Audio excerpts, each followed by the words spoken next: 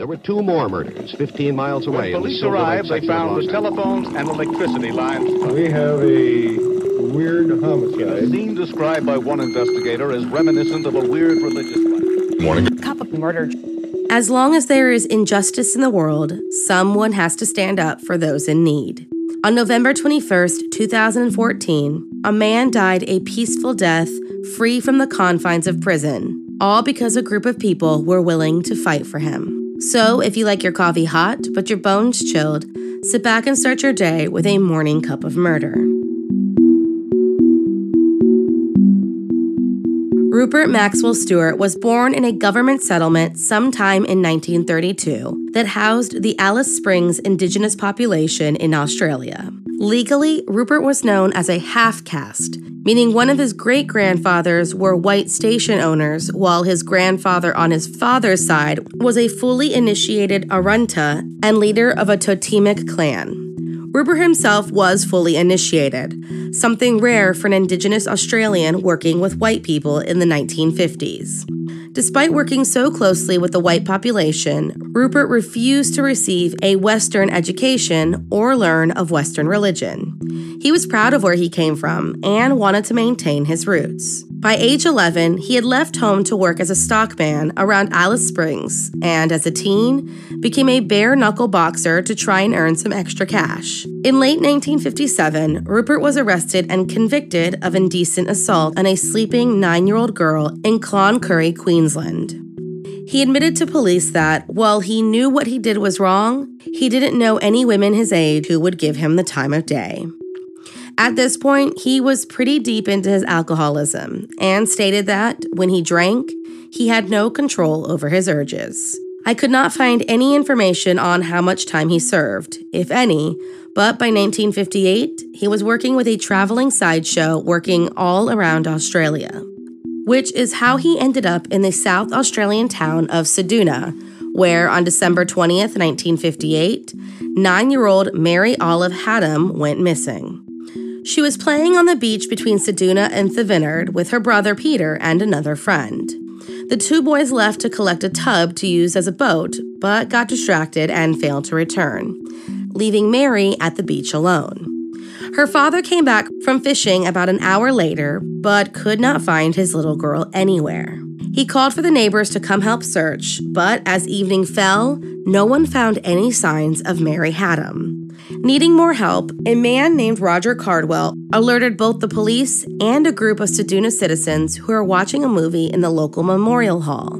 The search continued until, around 12:30 a.m., Mary's body was found near a small cave. She had been raped, mutilated, and murdered sometime between when her brother left the beach at 2:30 and 8 p.m. At around 10:30 the next morning, the local police brought in a man referred to as a black tracker named Sonny Jim, who was skilled in identifying tracks and establishing the manner of death. He followed tracks from Mary's body to a nearby rock pool and then back, suggesting along the way that the murderer had gone to the water to wash Mary's blood from his hands and clothing.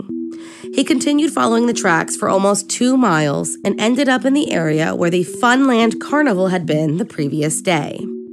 Another tracker named Harry Scott was brought in, who came to the same conclusion as Sonny, that the murderer had likely been a member of a northern Australian tribe who had spent time living with white people and likely worked for the fun fair that had come into town.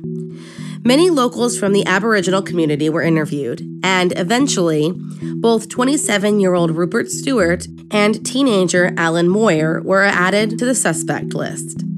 They had been running the dart stall at the fun fair and had both gone out drinking during the day. Alan returned late that night and was so intoxicated that he lost consciousness a few times. Rupert, on the other hand, had been arrested around 9:30 p.m. for drinking alcohol, something illegal at the time for all full-blooded Aboriginal people. As a half-caste, Rupert was allowed to drink as long as he showed a certificate of exemption, something he had not renewed at the time and was facing a sentence of 6 to 18 months in jail. But when Mary Haddam went missing, the resources were shifted to her case and Rupert was free to go. When he arrived back at the fair, he and the owners got into a fight over getting 15-year-old Alan drunk. He was fired and the fair packed up and moved to Whyalla.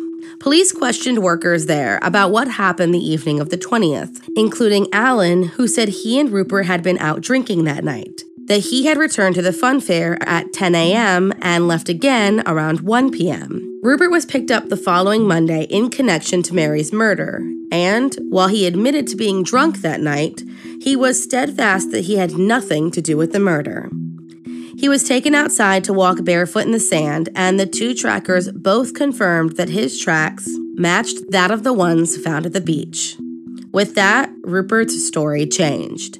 A typed-up version of his confession was then given to him, and though he could not read nor write, Rupert signed the only word he knew in English, his name, at the bottom of the paper. Rupert Stewart was charged with the murder of Mary Haddam, and his trial began in April of 1959.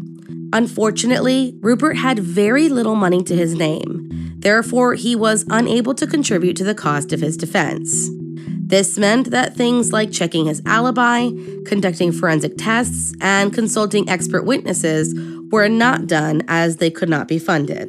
Therefore, the case relied almost solely on the footprints, testimony of a taxi driver who said he drove Rupert to the murder scene on the afternoon of the crime, visual comparison to hair found at the scene and Rupert's, and his confession to police. Now, while all of this seems damning, the trial seemed anything but fair. Rupert was unable to make a statement during his trial, as he was unable to read the one prepared for him. And when court officials asked to read it for him, the judge refused. So in court, Rupert said the only broken bit of English he could. He said, "I cannot read or write. Never been to school. I did not see the girl. Police hit me, choke me, make me said these words. They say I kill her."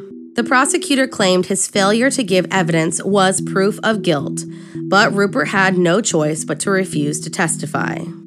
On April 24th, 1959, Rupert Stewart was sentenced to death. Almost immediately, appeals for his life began, many of which failed to get any results. Then one day, a Catholic priest named Father Tom Dixon was brought in to speak to Rupert. The only reason it was this particular priest, and not the normal prison chaplain, was that Father Dixon spoke fluent Arrernte. At the end of their conversation, not only was the father convinced that Rupert was innocent, but he was ready to fight to prove it to everyone else.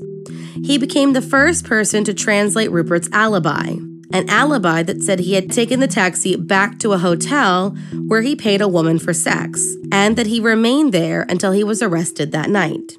Rupert was scheduled to be executed on July 7, 1959, and those who believed he was innocent worked fast to try and stall the execution and earn him a new trial. Most of their efforts failed, but they persisted. The media went crazy, and Father Dixon himself questioned the fun fair workers who did not appear at the trial. The owners, the one who Rupert fought with the next day, said that Rupert worked at the stall from 2 p.m. to 4 p.m., meaning that when Mary's father returned from fishing to find she was missing around 3:45, Rupert was still at work. He could not have been the girl's abductor, let alone her murderer. The Royal Commission was convened on August of 1959, and on December 3rd, 1959, they shockingly decided that the conviction was justified. Father Dixon wasn't done fighting. He contacted the man who ran the Aborigines Advancement League and, along with university teachers, clergymen, and representatives from the Howard League for Penal Reform, created a campaign to keep Rupert alive. They distributed petitions, ran the facts in a number of papers, and put the case in the forefront of everyone's mind. The case became a dramatic and extremely important case that alerted Australia to the difficulties that the Aboriginal people encountered and how many innocent men and women put to death in an unjust justice system. And all their work finally paid off when Rupert Stewart was released on parole in 1973. He had a tough time reacclimating, spending time in and out of jail for breaking his parole provisions, but finally was able to learn to read, to write, acquired valuable work skills, got married, and finally settled down. He was eventually given a job by the Central Land Council where he shared his knowledge of Aboriginal law and tradition, and finally became an Arrernte elder, becoming an active figure in Central Australian Aboriginal affairs until his peaceful death on November 21st, 2014. Thank you for joining me in my morning cup of murder. Please join me again tomorrow to hear what terrible thing happened on November 22nd. Don't forget to rate and subscribe and let me know how you like it. If you want to help support the podcast, there's always Patreon or just sharing it with your true crime obsessed friends. And remember, stay safe.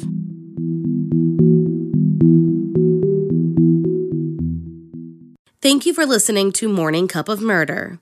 This daily true crime podcast can be found on Twitter, Instagram, and Facebook by searching Morning Cup of Murder.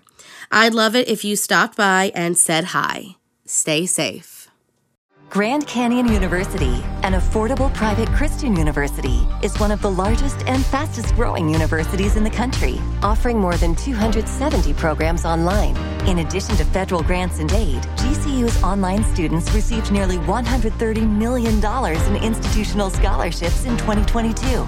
Find your purpose at Grand Canyon University. Private, Christian, affordable. Visit gcu.edu/myoffer to see the scholarships you may qualify for.